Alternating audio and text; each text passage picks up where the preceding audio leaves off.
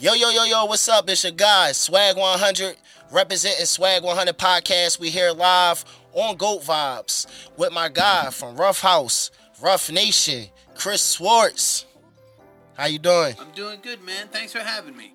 Man, it's definitely great having you here, man. Definitely. You know, being in Philly and having a Philly legend, on the Goat Vibes, this is awesome, man.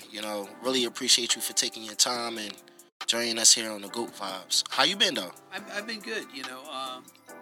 Talking about Philly, the Miss Hill and the Fugees came through last week, Saturday night. Right. Anybody here go to the show? No, I actually didn't go to the show. I'm gonna tell you what. They did they shouted out myself and Rough House from the stage a bunch of times. But, they talked about Philly and because Philly's a huge market for them, right? And what was cool is that they bought the Delphonics out to do a set and the Freeway. I mean, it was right. Awesome. It was really this tour it's a really great tour. Really great tour. But anyhow, Philly. I mean, it's what more can you say? It's to me, it's like one of the greatest music cities, ever because of the opportunities that we were afforded here. And besides that, it's I till this day, I always believe that the disco guitar style started in Philadelphia. Right. People like Norman Harris and the late Bobby Eli. And,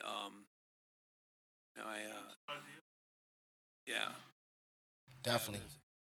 So anyhow. So, speaking about the Fugees, they just got named best 100 albums ever made, and it came in at top. I'm at number 10. Really? Are you talking about Rolling Stone? Yes. I think, no, Miseducation was number 10. Yeah, Miseducation. I mean, Lauryn Hill. Yeah. How you feel about that? Well, here's the thing. There was a lot of pissed off people, because, but here's what it is. It's generational, right? Because at the end of the day, right, it's it's always like the Who, Quadrophenia, which is a great record, don't get me wrong, but it was always like these classic rock bands, and so people were like, oh, how could that record be number 10? Well, it's a reader's poll, okay? It's the people who are active consumers right now, and the people who were who think that that the Who should have been number 10 or whoever, right? Well, they're not the majority anymore. Right. That's just a simple fact. And it's funny. Right around the same time that happened, National Public Radio named her record the second most important record ever made by a female artist. Number 2. This is over Billie Holiday. This is over Carly Simon, over all these records, right? Right. And the number 1 record, right, is something that's going to be immovable from because it's National Public Radio and it's run by females and everything, and that's Joni Mitchell Blue. And it's funny, I'm a Joni Mitchell fan. Don't get me wrong, I'm a massive. I love Court and Spark. I like the Hissing of Summer Lawns, Don Juan's Reckless Daughter. But I don't get Blue. I don't understand why everybody goes apeshit over that record, But that record was number 1 because I think when you go to I don't want to say it. When you go to a certain type of finishing school, right? If you're a female, right? An all-female finishing school, one of the things that they do is that they brainwash you with Joni Mitchell Blue. So then when you start your career in National Public Radio broadcast. But anyhow, the Miseducation, I mean, look, that record was it's an incredibly important record because, I think for especially for a lot of women, because if you talk to a lot of women hip-hop artists, right. when that record came out, a lot of them didn't really know their place. They didn't know that, they thought that they had to show their ass to be able to make it, They thought they had to do this. They thought they had to do that. And she gave them another way to look at it. And then she comes along and says, and provides us, absolute clarity. It's what are you talking about? You're as important. She's talking to the listener, whether an artist or whatever it is, you're as important you need to be important to yourself first, right? if you're not important to yourself, right? Like, how you gonna win if you ain't right within, right?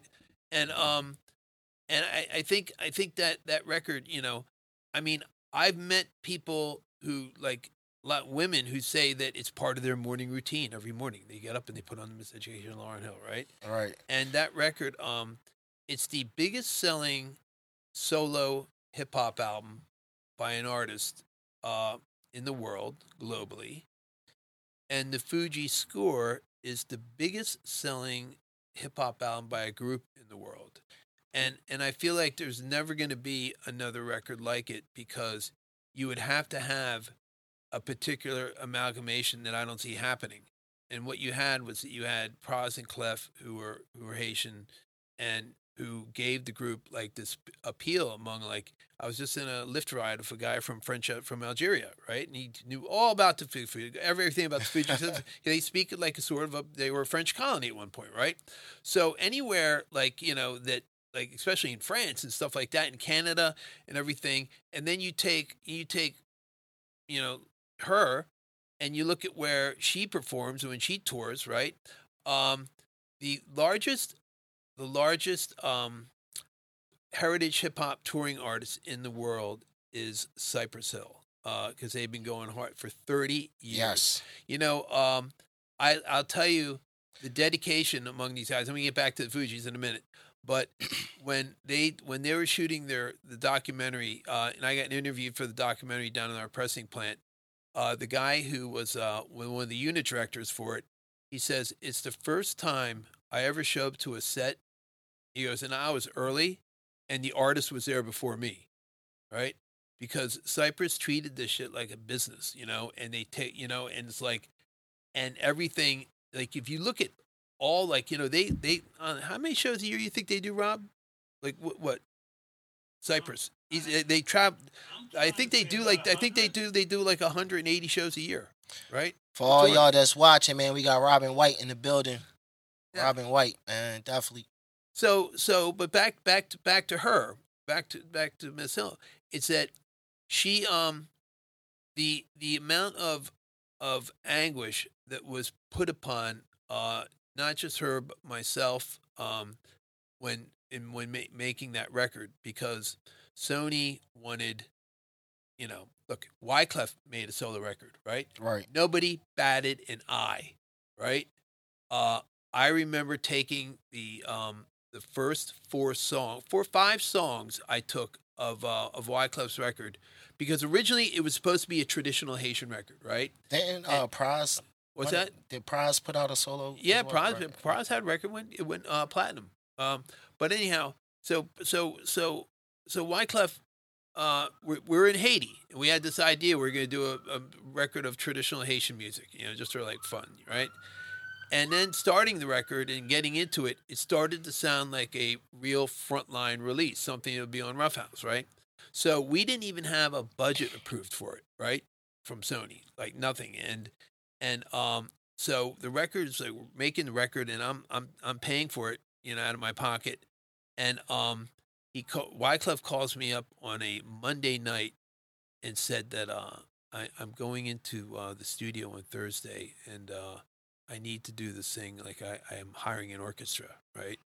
And I was like, well, we don't have the budget approved yet. He goes, yeah, but it's I gotta get this done. It's a schedule, blah blah blah. So it's like $80,000, right? So it's like, so I gave him $80,000, and then on Tuesday, I went and had a meeting with the president of Columbia Records, and we listened to 5 of the songs from Wyclef's record, and he was like indifferent. He like didn't even give a shit, and he gave me the CD back. You give somebody a CD, like, hey, let's check this out, and they hand it back to you. That's not a good sign, right? Right. And he said something about like it sounds like vacation music, right? So, but the thing is, whether he liked the record or not, they let Wyclef make this record unfettered. No, nothing. They had nothing to say about it, so he just went, made it, and did it. Same thing with Pras, right? But when she went to make a record, it was like, whoa, wait. We got to talk who's going to produce it. And we want Tone and Poke. We want Puffy, we want Timbaland, we want this way. They went down the entire list, right? Why do you think that was so? Because she was a woman.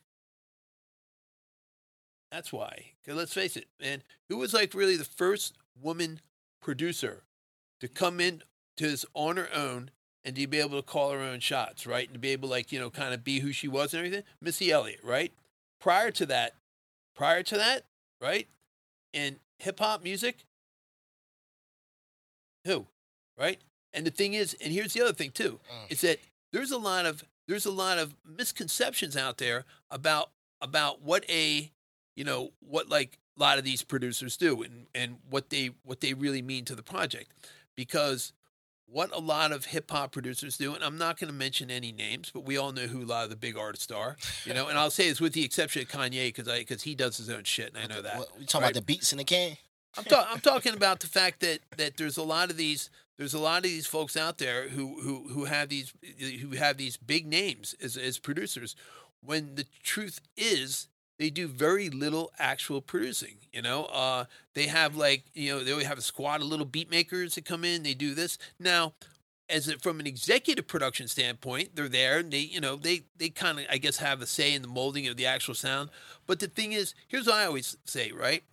You know, unless it's a type of thing where it's like an R&B pop element to it, you can't A&R a hip hop record, right? Because as an artist, you either got it or you don't, right? And